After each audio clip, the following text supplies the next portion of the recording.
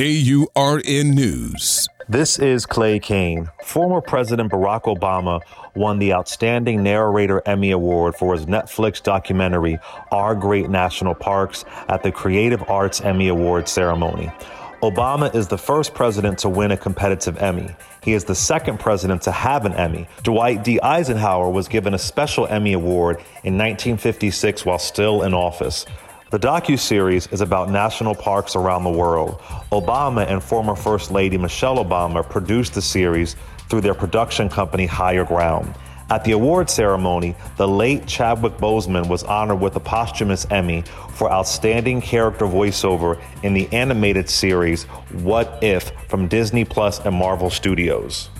Boseman voiced T'Challa, his character from Black Panther. Follow me on social media at Clay Kane. This is Clay Kane for AURN News.